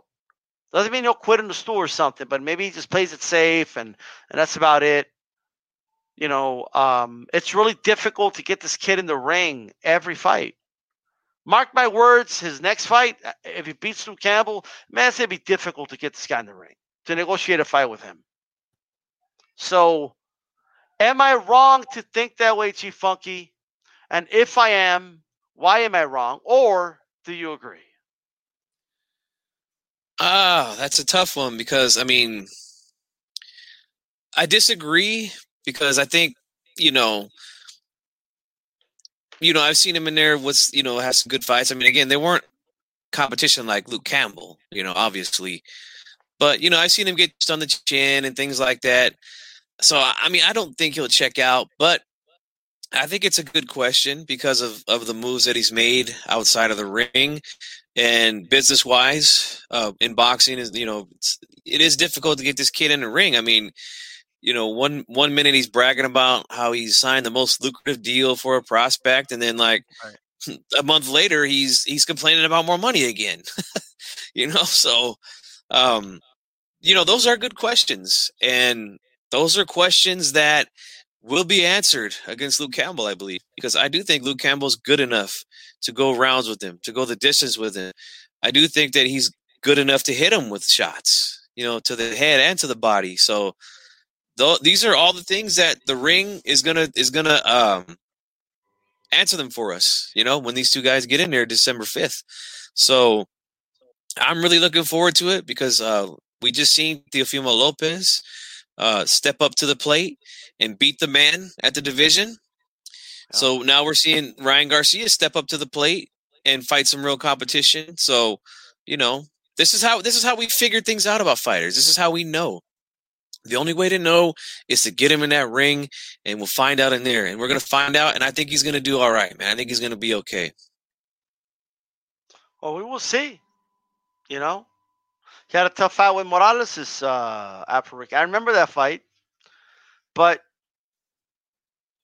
he was up on that fight, though. You know what I mean? He was clearly better than him. And it wasn't that even of a fight. Yes, Morales brought it to him and all that, which is good. You need that work, but we'll see. Yes, Joe Lopez, 40 ounce, he is a father. Ryan has dipped on his pregnant baby mama. Second time he's done this. Wow. And some people joking about how the child support will keep him in the ring. Oh, yeah. Man. Whoa. Man, that's something. You know what I mean? That is something, but it's just a question, right? BNB said, let's see in the fight. He's got Reynoso. Let's see what he's done with him. But he's question mark. And that's another thing, G-Funky. I think Ryan's a good fit for Reynoso because, it seems to me like he works very well with counterpunchers, and that's what Ryan loves to do, right? But to me, Reynoso has to fix that chin in the air thing, in my opinion, and all that. But do you think that, now being, do you think Reynoso's a good fit for him? It seems to be working out for him. I mean, his last two fights ended in the first round. I mean, we all kind of knew that he was going to beat Fonseca. I mean, that was kind of a soft touch. But I have to say this, with that Duno kid, I remember there was a lot of people saying that he was scared to fight this guy Duno. And this guy Duno had been knocking people out. They were about, the same age, had the same amount of fights, and like fight me. And then there are people saying, well, Ryan wants out of the fight because he's asking for more money, or that he wanted a headline, or blah, blah, blah. Well, that's not what happened now. Well, what was it? This wasn't Ryan's fault, but his opponent, didn't make weight or something happened. The opponent couldn't fight. Okay. If anybody remembers what happened with the opponent, let me know. But they offered him Duno because Duno was ready, and Ryan said no. He did decline to fight him. Now it was a last minute thing and all that, but people were just mad that he wasn't going to fight. You know what I mean? So they said, why don't you want to fight Duno? Now he did, in fairness, did fight him and sparked him, so he ended that. You know what I mean? But yes. I think he would have sparked him anyway. I just don't. But then I don't blame the kid, because if what he said is true, if he was only getting $25,000 that night, he wanted to get paid more to fight Duno. So he's like, okay, if Duno's the guy you guys say he is, I got to get paid more. So that time I sided with him 100%. Yeah, me too. Yeah, but that's what happened. Yeah, and I like the way he handled that. He silenced a lot of doubters that night. And let me tell you, man, there was people very interested in that fight. I was live on my YouTube channel, and I was calling that fight, and it was only one round. But I had over 500 people watching me live call the fight. And, I mean, my chat was just going so fast I couldn't keep up with it. But when I went back to watch it and read it, I mean, there was a lot of trash talk. People saying that he was scared. He's just a pretty boy. Once he gets hit by Duno, it's going to be over. It's like that. It turns out it was the other way around. He clips Duno with a couple of hard shots, and Duno was out of there. He was done. So let me tell you this, Chief Funky. Like I remember how soft-spoken De La Hoya was, and people called him a wimp, and look how he talks. But there's one thing Emmanuel Stewart said that always resonated with me. He's like, once that bell rings, that kid turns into somebody else, right? Mm-hmm. It's not the kid we had the fighter meetings with. It's not any of that. Ding, ding. This kid, you look at his eyes, he wants to hurt somebody. And I think I see that with Ryan, but I'm not sure yet. You know what I mean? Like I'm kind of holding back a little bit. He called out Teofimo Lopez, kind of saying there's a lot of unanswered questions. He would love to fight Teofimo Lopez. Assuming he goes in there and just destroys Luke Campbell, would that make him ready for a Teofimo Lopez, in your opinion, or would you hold off? Oh, that's a good question. I think that, I'm just going to say it. Teofimo Lopez is the fucking king right now, okay? There's no question about it. None of these young guys have done what he's done right now. So I would say no. I don't think he would be quite ready, especially if I guess it all kind of depends on how he looks here. But I don't think that fight will be made immediately. Like assuming that's why I'm passing it to you. Boom, first down. You know what I mean? Assuming he goes in and just slaughters him, would that warrant a fight with Teofimo Lopez? If he slaughters him, I mean, yeah, there might be a lot of hype behind it. Although there's a lot of people crying about Devin Haney and things like that. So, I mean, there's a lot of good fights to be made at 135. But I would like to see, these guys take the same path that Teofimo did. Now, this is a good start for Garcia. So, I mean, yeah, if he slaughters him, then yeah, there's going to be a lot of talk, and I know he's going to be running his mouth after the fight. So, but the easiest fight for him would be Devin Haney. They're both on DAZN, so that's another fight that these guys could have, And by the way, I want to remind everybody, this fight is for the interim WBC championship. Okay. So if Ryan wins, he'll be the interim WBC champion. Okay.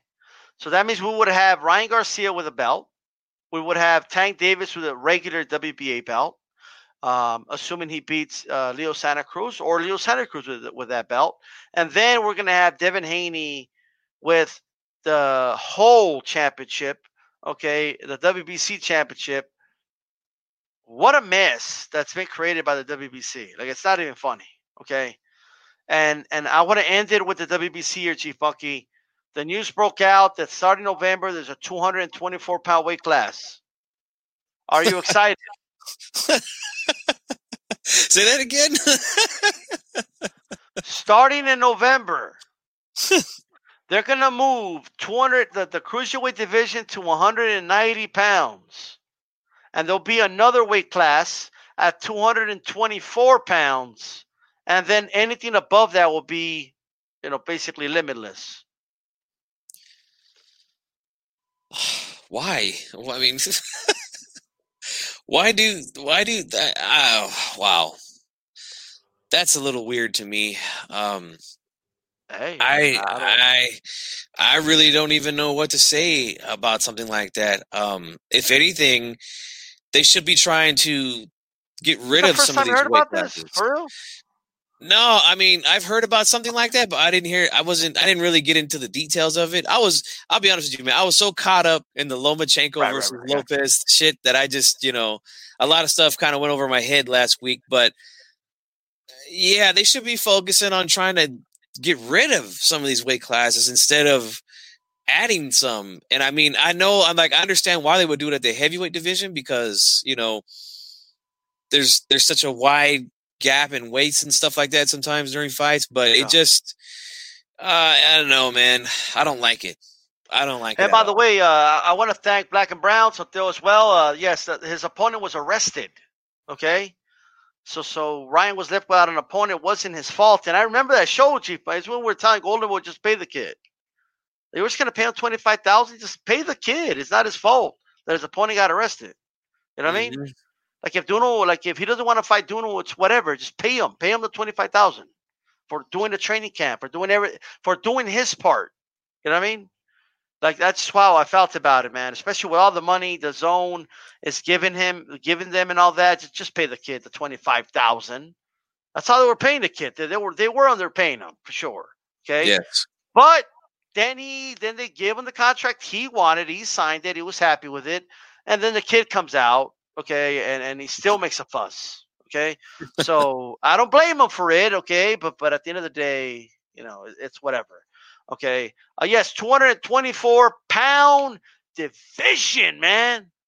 Let me tell you something right now. Sorry if I cannot pronounce his name, but this guy, the WBC Cruiserweight champion, right? Is Yunga Makabu from he is from the Democratic Republic of the Congo.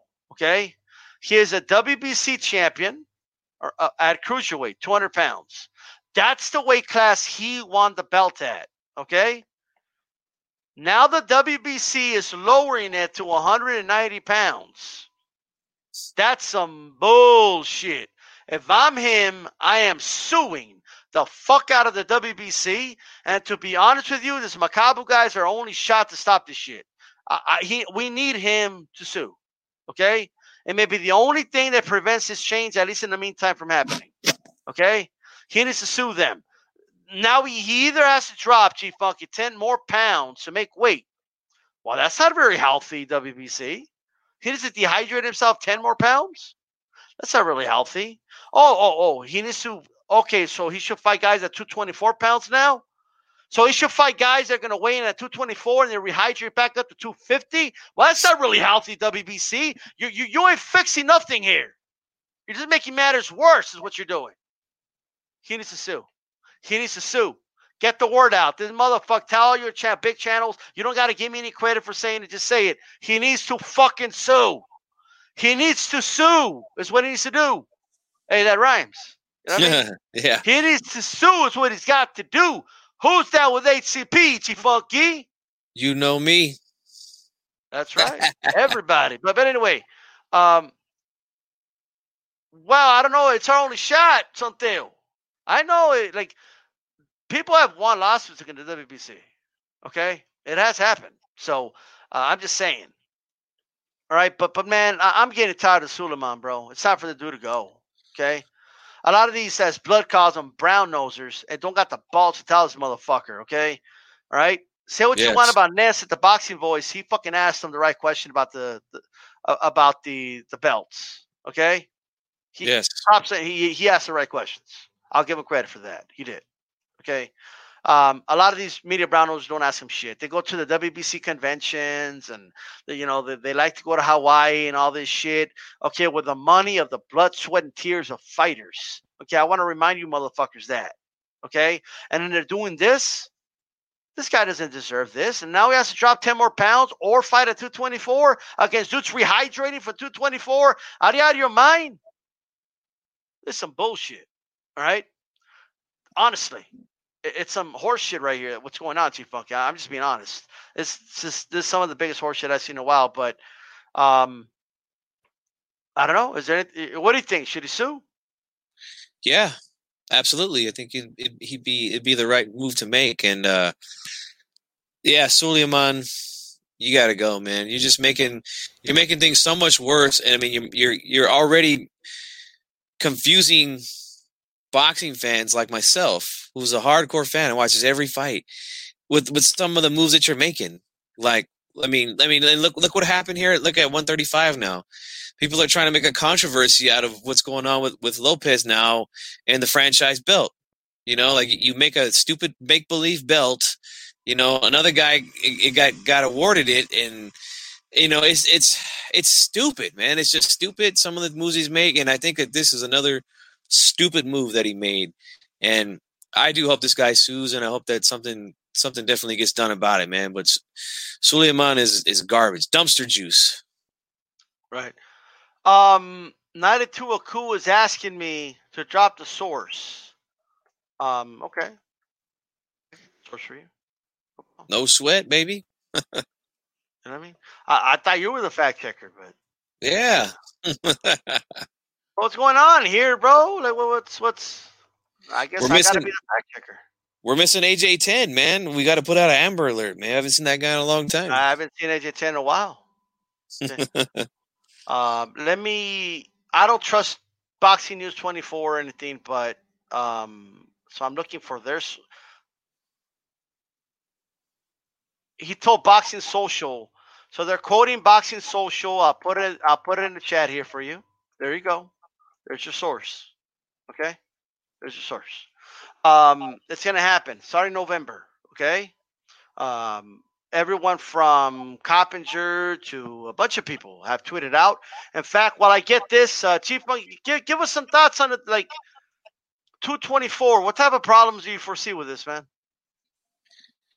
I mean, it's going to cause the same problems as every other weight class. We're going to have guys being weight bullies.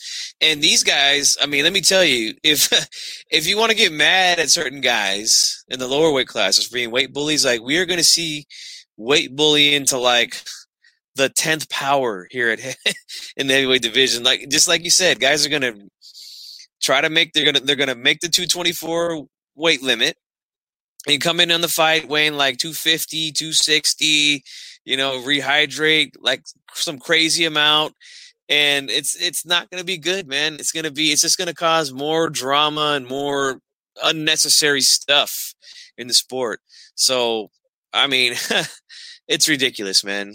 But what else do we expect? Look, when boxing starts doing good, look, we had a good fight, two of the best guys in the division fight for undisputed, and the viewership goes over 3 million, and then this crap comes out. You know, like this is just, man, boxing can never seem to get it right for more than a week, right. You know? We need a checks and balance. Like, in other words, they're like, oh, we voted on it. Who the fuck voted on it? I think all the sanctioning, like the 4 sanctioning bodies, need to agree to something for it to happen. You know what I mean? If we had that in place, it wouldn't be perfect still, but it would prevent a lot of this stuff. You know what I mean? But then again, like I know a lot of people are, and we should, don't get me wrong, we should, but a lot of us, you know, have just let the WBA regular and super thing slide, right? Everyone keeps saying about, well, what about Haney? What about Tank? Tank has a regular belt, right? Doesn't he? He's a regular WBA champion. I believe so. WBA, yeah, WBA. Doesn't that count? They're doing the same thing. The lineage of the regular belt trails all the way back to the 80s and 90s. It has a longer lineage in the Super Championship. Right? So here's some similarities, and this is why on HCP, okay, back when we had boxing conversations and we had aftermath and we had a puncher's chance, I said it every time, but I said it in a show with you, Chief Monkey, and Reggie Owens, okay? I said, watch, they're going to turn this into the WBC's version of the Super Championship. It's clear as fuck, okay? Oh, no, Batista, the WBC said it's just a status. It's not a belt. And you're going to believe the WBC, right? What happened now? Is Amici, didn't they hand him a belt, WBC belt that said franchise on it? Yeah, they sure did. Right? I thought it wasn't a belt. Oh, no, but nothing. Suleiman came out and said, no, this is for undisputed. ESPN said this is for the 4 belts, right? They're not lying, okay? But they're not being honest either. We know that, okay? I know that is not that is not a contradiction. Okay. All right. Because they make the rules. Now I know that's fucked up, but that's the way it is. All right. Us as boxing fans, we know who the man at WBC was. Right. He never lost a belt. Now it's his fault for accepting the status, but Lomachenko never lost a belt. Okay. Right. Exactly. Right. The man that beat the man that beat the man. That's Teofimo Lopez. Everyone knows that. However, we don't have the same energy for WBA regulars because it's been around longer. That's all. When WBA regular first came out, I don't know if you remember this, G-Funky, but first they said, oh, no, don't worry. This isn't another belt. You know? Don't worry. Mm-hmm. You only become super champion when you've defended the belt 10 straight times. Ain't no motherfucker today defended the belt 10 times. Get the fuck out of here, okay? Oh, no. Yeah. It's only when you unify. Well, we know that's bullshit. Guys fight for the WBA Super Championship now anyway. It's a regular belt like everybody else. WBC is like, well, who the fuck's the WBA to do that? I want to do that too. We want 2 belts too, damn it. Shit. Now, they didn't want to come off as they were copying the WBA. They just want to, look, I told you guys, you're going to turn around one day and channels everywhere, including us, it's going to be normal talk. Like, it's going to be like, oh, yeah, the franchise belt and the regular WBC is going to be like nothing, just like the regular WBA today. No one's even going to pay it any mind. That is the world that the WBC has helped to create. It was started by the WBA, and now the WBC is following suit. Okay? And that's right, ING. WBC wants those sanctioning fees, make as many champs as possible. All right? That's at the end of the day, that's what it's all about. Okay? And now that's what this weight class is about. I'm not happy about it. I think it's ruining the heavyweight division to have it above 224 pounds. You know, these guys, they're going to be weight training themselves and rehydrating up to the 250s anyway. Hey, Chief Funky, if lightweights go from 135 to the 140s, what makes these motherfuckers think these heavyweights are going to rehydrate? Yeah. It's still going to be just, you know, both guys above the 224 weight limit fighting, you know? Yeah. Once the bell rings, I mean, the only thing that will make this thing a little bit better is if they say, you know what, we're going to have same-day weigh-ins, you know? I mean, that would be better, but I still wouldn't like it. Yeah. No, I'm still not on board with it, but that might make things a little, you know, you won't be able to do the things that we're talking about, you know? Look, man, with that, but it's still ridiculous. The other sanctioning bodies need to step up, man, and say, nah. Okay? They're not. They're going to want their sanctioning. You know what I mean? They're going to want their fees too. Okay? But they have to step up, man. ING, I have no idea. What's going on, Drew Tide in Black Caesar? How's it going, guys? That I have no fucking clue what they're going to call it. You know? Watch them call. Gee, Funky, what do they call it? The heavyweight division from 190 and up to 224. What do they call that heavyweight division? What would you do? What would you say? I have no idea what they would call that. I mean, there's already a light above 224 will be super heavyweight. Yeah, I guess what would they call it? Just heavyweight and then super heavyweight. I mean, there's already light heavyweight. They can call it super cruiser. You know, they can do that. You know, I guess super cruiserweight. Yeah, I mean, I don't know. I always felt like they should switch those around, cruiserweight and light heavyweight. You know, like because I mean, you got light heavyweight and then you got cruiserweight and then it's heavyweight. Like it just it's just weird. You know. I gotta be honest, man. This pisses me off, bro. Like it really does. Like it pisses me off. It's fucking with the history of the heavyweight division. Yes. Okay. Well, what else is new? Who's gonna fight Joshua and Fury if all these guys can go down to 224 the day before and just rehydrate? I'll tell you who fight him. Butterbean.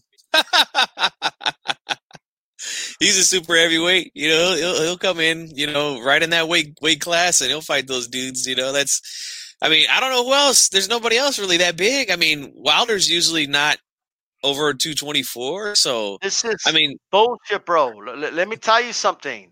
This is fucking with our sport. This is fucking with our history. Okay? That's what this is doing. yes. What makes... I'll tell you right now, G Funky, you know which weigh-ins I look forward to the most? The only ones I watch. Yeah, heavyweights. Do you know why? Yeah, because, you want to see, the difference in the bodies, because we've seen it before. We've seen guys weigh 20 to 30 pounds more than another guy. So, I mean, yeah, in the heavyweight division, it matters, to see that. Like the culture of the weigh-in, which I never understood why they do it the day before. You could do heavyweights the day of, really. Yeah. But that's whatever. But which is, I always found it funny that Severn said he was dehydrated for the Wilder fight. I'm like, what the fuck are you talking about, dude? Why? Are you fucking stupid? What the fuck? But now you're gonna have that though. You're gonna have guys saying they were dehydrated, and that's why they lost the fight. It's all this stupid shit, bro. You're gonna have catchweights now, right? A guy that can't make 224 is gonna call out a guy under that, and it's gonna be, like, oh well, okay, well you have to make 226 then. How about that? Or you know what I mean? Or if you come down to fight me, you gotta weigh in at 224 or 223 and a half, or all this dumb shit like that we didn't have to worry about at heavyweight. What makes heavyweight weigh-ins fun, it's not like the other weight class where these guys are sucking nothing, okay? And they look like skeletons and shit, and then they start sucking on Gatorade, and because that's all it is. They're weighing on the dot, and that's all it is. At heavyweight, all right, you could look at the strategy of these fighters and get a sense of what they're planning to do. If he comes in a little lighter, maybe he just wants to move around the ring a little more, have more stamina. You know what I mean? If he comes in a little heavier, maybe he feels he needs to have a little more snap on his punches against a certain opponent. Whatever it is, that there was a science to that, they're fucking all that up. Okay? Yeah. I'm telling you that right now. It used to be like that in every weight class. When it was only 8 weight classes, that's the way it was. Okay? Because they weren't weighing in on the fucking dot. It was same-day weigh-ins, okay? All you got to do is go back, look at a Sugar Ray Robinson, or look at whoever, okay? You name them, okay? Go back and look at their fights. Look at how they weighed. They never weighed on the dot 160. They were 156. They were 152. They were 157. It depended on the opponent they were fighting, okay? As far as the weight goes, there was a such thing as a small middleweight and a big middleweight. There was a such thing as a small welterweight, big, welterweight, etc. When Robinson first went up to middleweight, he was weighing in the high 140s, low 150s, okay, because he wanted that speed advantage over those big middleweights, etc. Now we still kind of have that today, but we don't know their weight. Okay, and the science of it's a little different because now what they do, they dehydrate themselves and then they rehydrate. Okay, they don't weigh the same the night of the fight. Okay, but a lot of times they don't give us the same day weigh-ins. All right, but at heavyweight, at the very least, you funky, we had that. Now they're taking that away. They're taking it away from us. You know what I mean? They have fucked up the heavyweight division, at least in the WBC side. It's not the end of the world, but it kind of is. Any final words about this, Chief Funky? My final words are this. I agree with everything you just said. They messed up the heavyweight division. And if there's ever a time that, the government should step in and try to take control of boxing and get rid of these sanctioning bodies and just have one damn belt, or at the most 2, like, this is the time to do it, man. They're getting too carried away with the belts, especially the WBC recently. I mean, they want to create a whole new division so they can have a whole new champion there with, again, there's going to be a diamond WBC at 224. There's going to be an interim at the 224. There's going to be a regular at 224. There's going to be a franchise at 224. I mean, Andy Ruiz are just going to probably give him an Aztec or a Mayan belt or something like that. I mean, it's crazy, man. If there's ever a time, if there's ever a time that they need to step in and take control of this madness, it's now, man. Now's the time. Yeah. And I gotta be honest with you, Funky. boxing deaths, most of them, are either because of mismatches or dehydration. Okay? Mm-hmm. So WBC could brag all they want about getting rid of 15 rounds and same-day weigh-ins, all they fucking want. They haven't made the sport safer because of it. Okay? And I still stand by what I say. If a guy makes the weight, I never call guys weight bullies and none of that because, hey, man, if they're playing by the rules, if they're making the weight the day before, they're not cheating or anything, then it is what it is. You know what I mean? But I would still have same-day weigh-ins. I would cut back on the amount of weight classes because that's not healthy, right? But now, G-Funky, you're going to have dehydrated heavyweights. All right? So if something bad happens to some boxers, it's on you, Suleiman. It's on you, WBC. Like, I'm just saying. These motherfuckers hit like Mack trucks, and are you going to have them dehydrated? Because if you think a dude that right now boxes at 230 pounds, okay, isn't going to just, lose those extra pounds and then rehydrate the next day, then you're out of your mind. If you don't think guys fighting in the 240s, 250s are going to just lose those pounds and then rehydrate again, you're out of your mind. That's what they're going to fucking do. All right? You're out of your mind, dude. And you know what else you've done to those guys in the 200s? You fucked them over. So a guy that weighs 210, 220, or 215, 210, dropping to 200, now it's going to be fighting a motherfucker that drops from 260 down to fucking 224 and then rehydrates back up. You haven't made shit safer.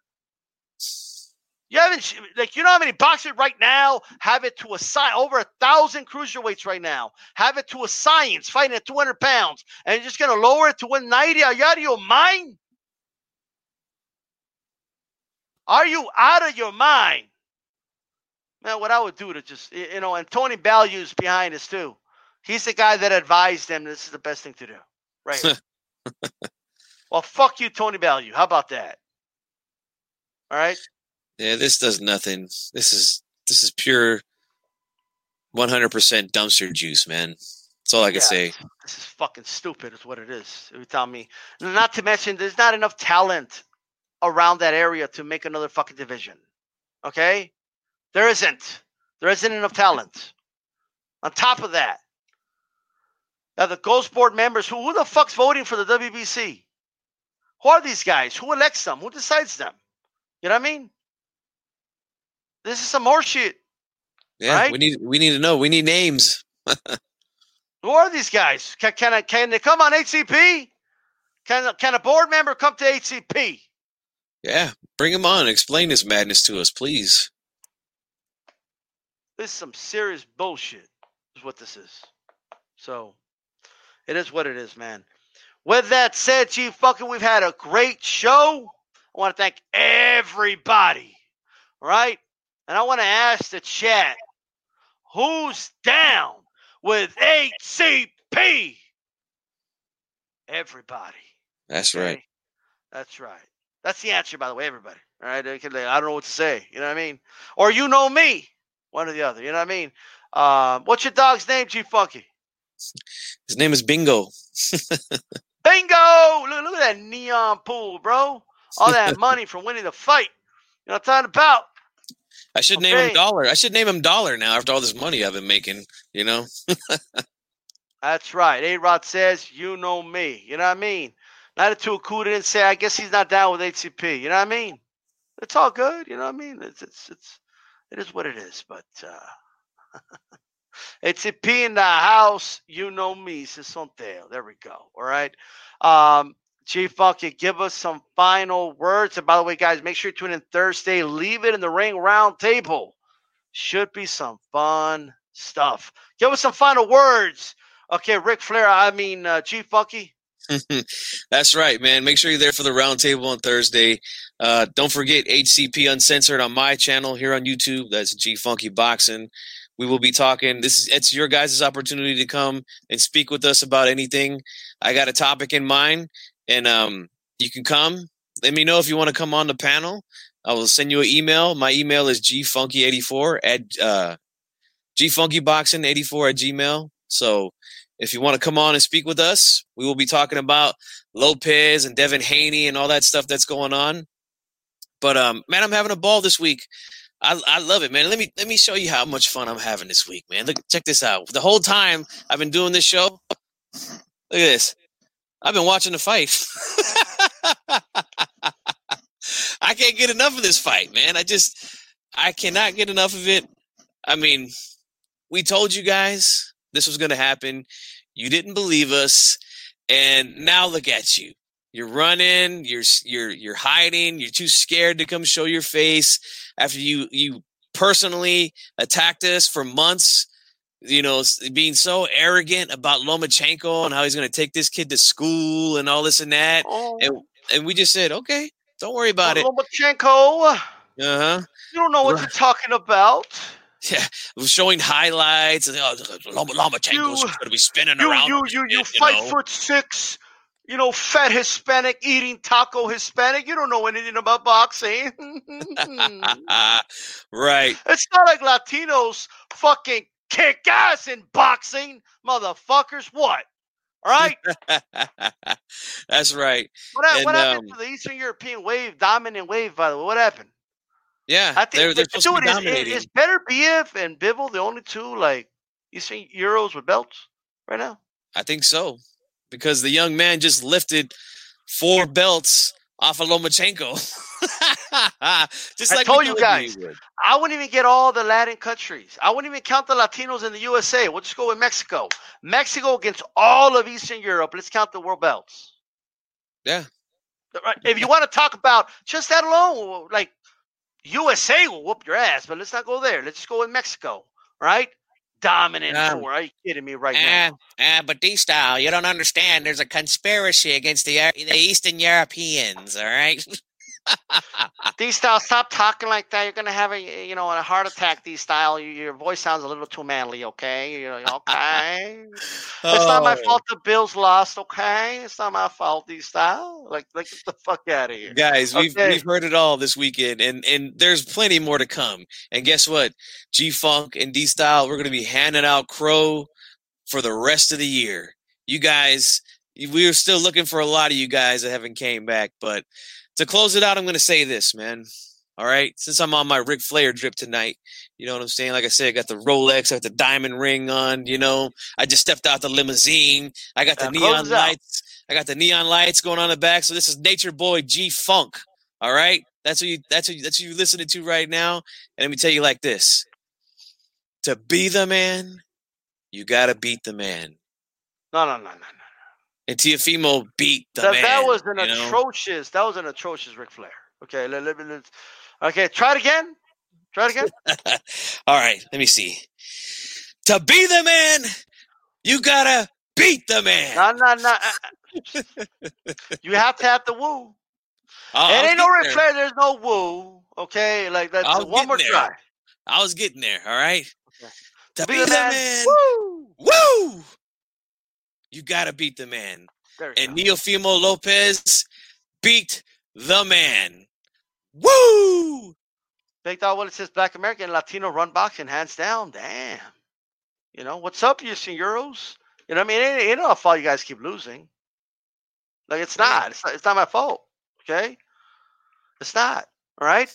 Don't tell me Mexicans always get the favorable benefit of the doubt when Marquez needed 4 shots at Pacquiao to get a fucking win, and he had to knock him out to do it. Okay? Are you fucking shitting me right now? All right? I'm just saying. But with that said, okay, everybody knows if you're the A side, that's when you have the advantage. Okay? But even then, sometimes it's not the case, but it's an A side, B side thing. It has nothing to do with, we don't need an Unsolved Mysteries episode about the conspiracy against Eastern Europeans. I just don't think it's necessary. Do you think it's necessary, G-Funky? No. All right. With that said, this is D-Style Boxing. And what do we say, G-Funky? Keep it boxing. That's right. Keep it boxing. Woo! Panic, causing panic, Cano!